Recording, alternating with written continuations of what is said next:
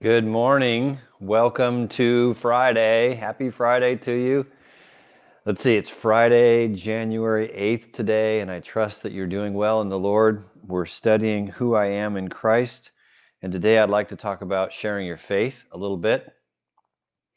I am a personal witness of Christ is my title for today, and I'm taking that from Acts chapter 1, verse 8, very famous sharing your faith verse. Acts chapter 1, verse 8. It says very clearly, Jesus talking to his disciples before he ascends into heaven, "But you will receive power when the Holy Spirit comes on you, and you will be my witnesses in Jerusalem and in all Judea and Samaria and to the ends of the earth." Jesus is talking to his disciples, and I believe by principle and by implication, he's also talking to us, that we who are in Christ, who have become Christians, are personal witnesses of Jesus. Now, what the disciples were witnesses of was Jesus' resurrection, really is what this is speaking to.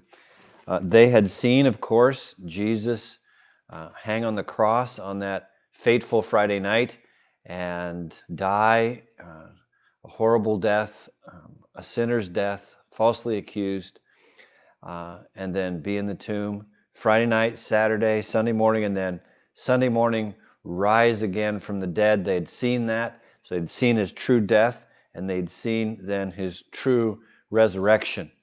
So now Jesus was calling on them to be witnesses. And to be a witness is simply to talk about what you've seen. And so to us, then, the question becomes, what have we seen? Right? What have we seen God do in our lives? That's the point, because that's what we're supposed to witness to.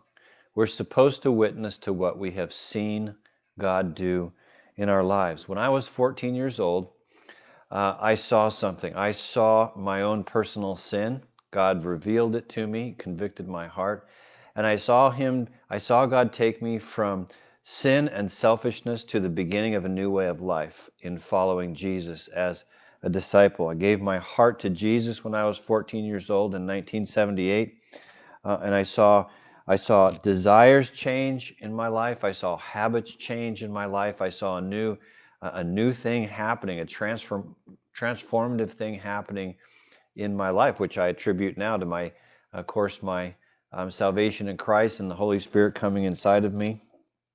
I saw myself understanding things for the first time that I'd never understood before, confessing my sin to God.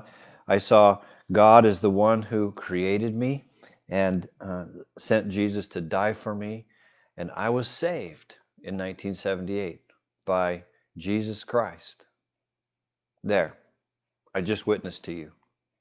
You didn't even know I was doing that for a moment. I just witnessed to you. That was it. 1 minute.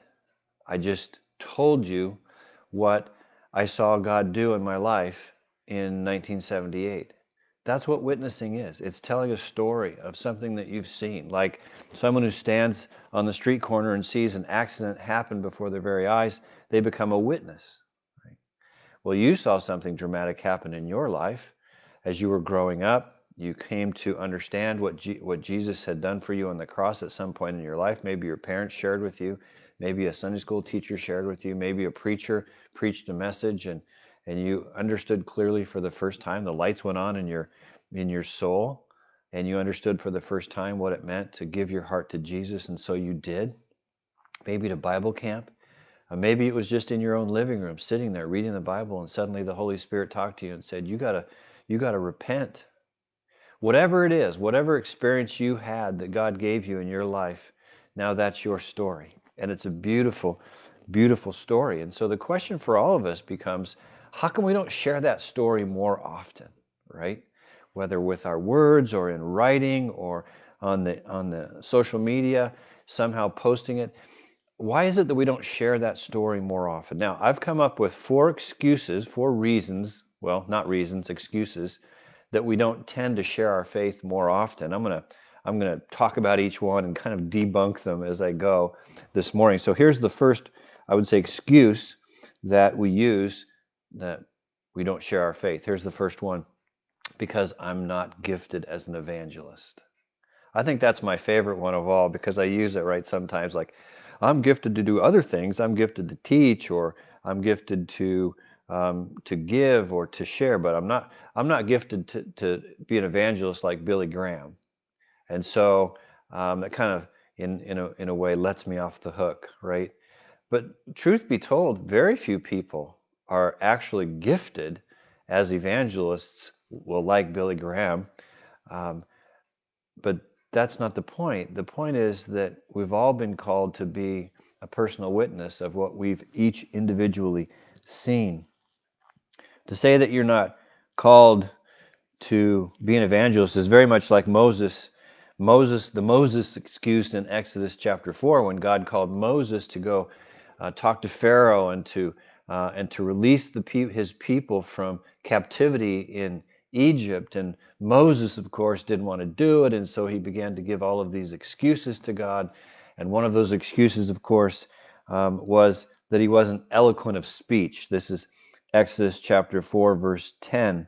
Moses said to the Lord, "O Lord, I have never been eloquent, neither in the past nor since you have spoken to your servant. I am slow of speech and tongue." That's Moses' way of saying, I'm not an evangelist.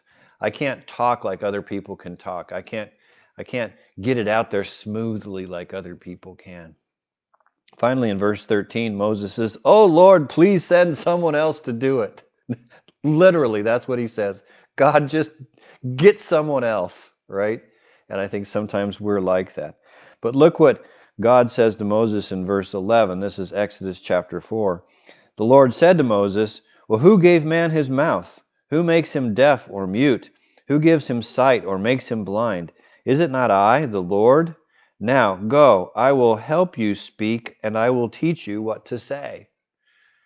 You see, when we think we can't do it um, in our own power, in speaking eloquently or smoothly, God says, "You know what? Stop worrying about that. I'll give you the words.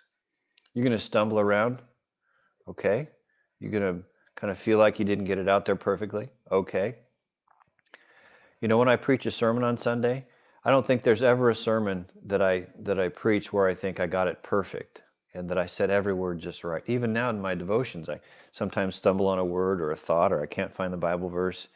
But you know my heart, and that's the most important thing, right?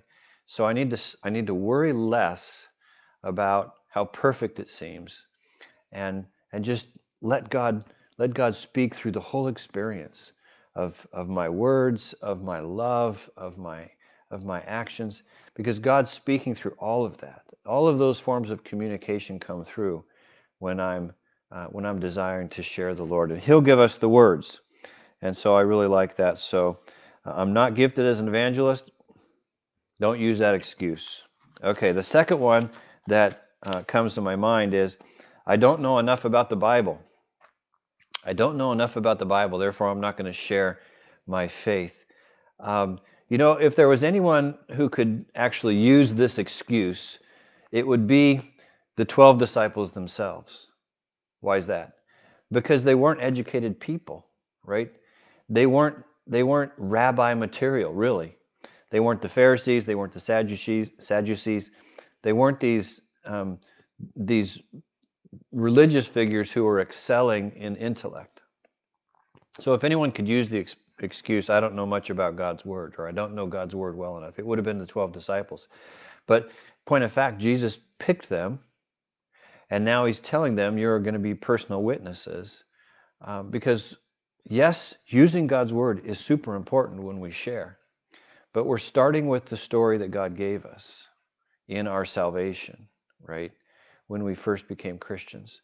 And on as God works in our lives, we can share about how we've seen God working through our lives. Besides that, let me just say, all of us as Christians at some point learn some of the basic gospel verses in the Bible. You don't have to know the whole Bible. There are so many power-packed little verses that you can learn and remember, or just carry a card around in your pocket, like John 3:16. I think everyone knows John 3:16, right? Or Ephesians 2:8 and 9, right? Or Romans 3:23 or Romans 6:23. All these wonderful, powerful gospel verses that have the gospel in a nutshell. 1 John 5, 11, and 12 was the first Bible verse I ever memorized. And so we have these power-packed verses that we don't have to know the whole Bible. We know the core truths in some of these great core gospel verses.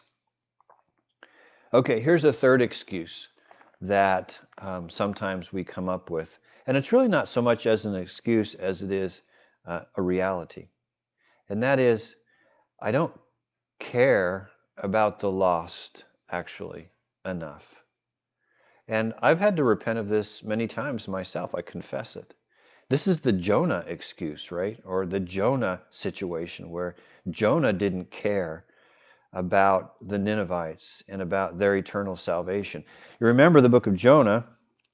God called Jonah to go preach to the Ninevites so that they might repent and find life in God, right? And Jonah didn't want to go. In fact, he went in the opposite direction. He hopped on a boat and he sailed out into the Mediterranean Sea, which was in the direct opposite direction of Nineveh in the Middle East. And there was a storm, and the problem, of course, was Jonah. God was coming after Jonah. And so Jonah jumps overboard to save the rest of them on the boat because he knew it was him that God was coming after. Fish, whale swallowed him up. And inside the belly of the whale, Jonah kind of repented, and then the whale spit him up on the shore. Jonah went and preached to the Ninevites, finally, and the Ninevites repented. And then in chapter 4, guess what? Jonah shows his true colors and basically says, see, I knew that you were going to save them, and that's really why I didn't want to go. He was so callous, right? He really didn't care. Let me read the verses in chapter 4 of Jonah. But Jonah was greatly displeased and became angry. He became angry after the Ninevites repented. Jonah became angry. He prayed to the Lord, "O Lord, is this not what I said when I was still at home? That is why I was so quick to flee to Tarshish. I knew that you are a gracious and compassionate God, slow to anger and abounding in love, a God who relents from sending calamity. Now, O Lord, take away my life, for it is better for me to die than to live." In other words, he's admitting his carelessness for the Ninevites. And he's willing to just say, God, okay, I should be judged for that. Do we actually care that people are dying and going to hell without Jesus? And I have to confess, there have been times in my life that I didn't care. In fact, there continue to be some times in my life when I repent of that sense of not caring. And we have to care. And when we repent and we give that attitude back to the Lord, He restores within us that love and that desire for those who are lost. And there's really nothing else to say except for this demands repentance, that we don't care enough to share our faith. There's one more reason. I've never shared my faith with anyone before. And I really like to talk about this one. I've never really shared my faith with anyone before. I think that's an important thing to admit, and then to say, you know what, so what? There's no time like the present. I can start today. Maybe I've been a Christian for 10 years, and I've never shared my faith with anybody. But you know what? Put the past behind you and start today. And I would say, pick a friend, maybe a friend at church, maybe a friend in a Bible study, and say, I'd like to share the story of how I became a Christian, and just start telling it to somebody. Maybe in a safe environment where you know the person is not going to react negatively, and just start sharing. We actually do this in the D group curriculum that we have written. So if you're in a D group partnership, one of the first chapters has you write out your testimony of faith and share it. 5-minute version, just a short version of how you became a Christian and how God worked in your life. And so just get comfortable sharing the words with somebody. And that's a great way to start. Because again, you're just sharing your story. It's like sharing something from your background, right? You do that every day of your life. If you're going to work and you're talking to your friends, you're sharing things. You're sharing about what happened over Christmas. You're sharing about what it was like when you were growing up, or when you went to high school, or you graduated from college, or whatever. You're sharing all these stories. Is what we do. Well, as part of that sharing, just begin to include some of the thoughts and some of the aspects of the story around the time when you got saved. And just kind of work it in, right? It's getting comfortable with sharing those parts of your story that really helps. And so just pick some friends, start sharing it, start including it in some of your conversations, and you're going to get super comfortable with it. So Jesus said to us in Acts 1:8, "You shall be my witnesses." So it's not just for the 12 disciples 2,000 years ago. This is for us, and this is part of our identity, that we are folks that share those stories. You might say, "I'm not an evangelist." You might say, "I don't know enough about the Bible." You might say, "I don't care enough." You might say, "I've never done it before." But really, those are all human excuses, aren't they? I've fallen into them. We all fall into those. We're living in the flesh right now in a broken and fallen world, right? But here's the key. Back in Acts chapter 1, verse 8. The verse actually starts out, "But you will receive power when the Holy Spirit comes on you." You see, even Jesus said right from the beginning that it's not a human endeavor. And so to have human excuses really misses the point. Because the Holy Spirit comes and gives us the words to say. The Holy Spirit comes and gives us the power. And the Holy Spirit comes and gives us the love when we don't care enough. And so it all comes from God. Pray to that end. Say, "God, there's not enough in my humanness to make this happen, but I'm willing if your Holy Spirit helps me," right? And really that's the point of Acts 1:8. "And you will receive power when the Holy Spirit comes on you." And now we have the Holy Spirit in us. The Holy Spirit has come on us. And so, my friends, just share your story. And I'm going to just commit to you that I'm going to ask God today in my prayer time that He would give me an opportunity to share my story again today in some way with someone that I come into contact with today. I'm going to be out shopping in a couple stores, doing some other things. I'm also doing some internet stuff. So maybe today is a great day for me to share a little bit more about the story of my salvation. And maybe for you too. I challenge you just a little bit today to share something. Well, may God bless us with His Word, and this time with Acts chapter 1, verse 8. Let me pray. Heavenly Father, we are yours. We give ourselves to you again today. And if that means that you're teaching us to share our story, then super great, Lord. We ask for your Holy Spirit power to do that. God, we love you. We love the fact that you've given us eternal life, that without you, on the day we die, we get separated from you. But Lord, since we have you through Jesus, on the day we die physically, we continue to live eternally and forever. And that's something to talk about. And God, I thank you for that story in our lives. Each and every one of us, give us the grace to make it known and to shine our light. In Jesus' name I pray. Amen. Well, hey, I love all of you, and I'm looking forward to Sunday morning worship with you, whether in person or online. Also, if you have a little bit of time tomorrow morning at 10:30, we're cleaning up some in the church. So come on over at 10:30. I'm saying that we can do it in an hour. So from 10:30 to 11:30, no later than 12 probably, we'll be there just cleaning things up and getting it ready for Sunday morning. You come out and help us if you have time. Otherwise, I will see you again on Sunday. Love you all. Have a great Friday. Bye-bye.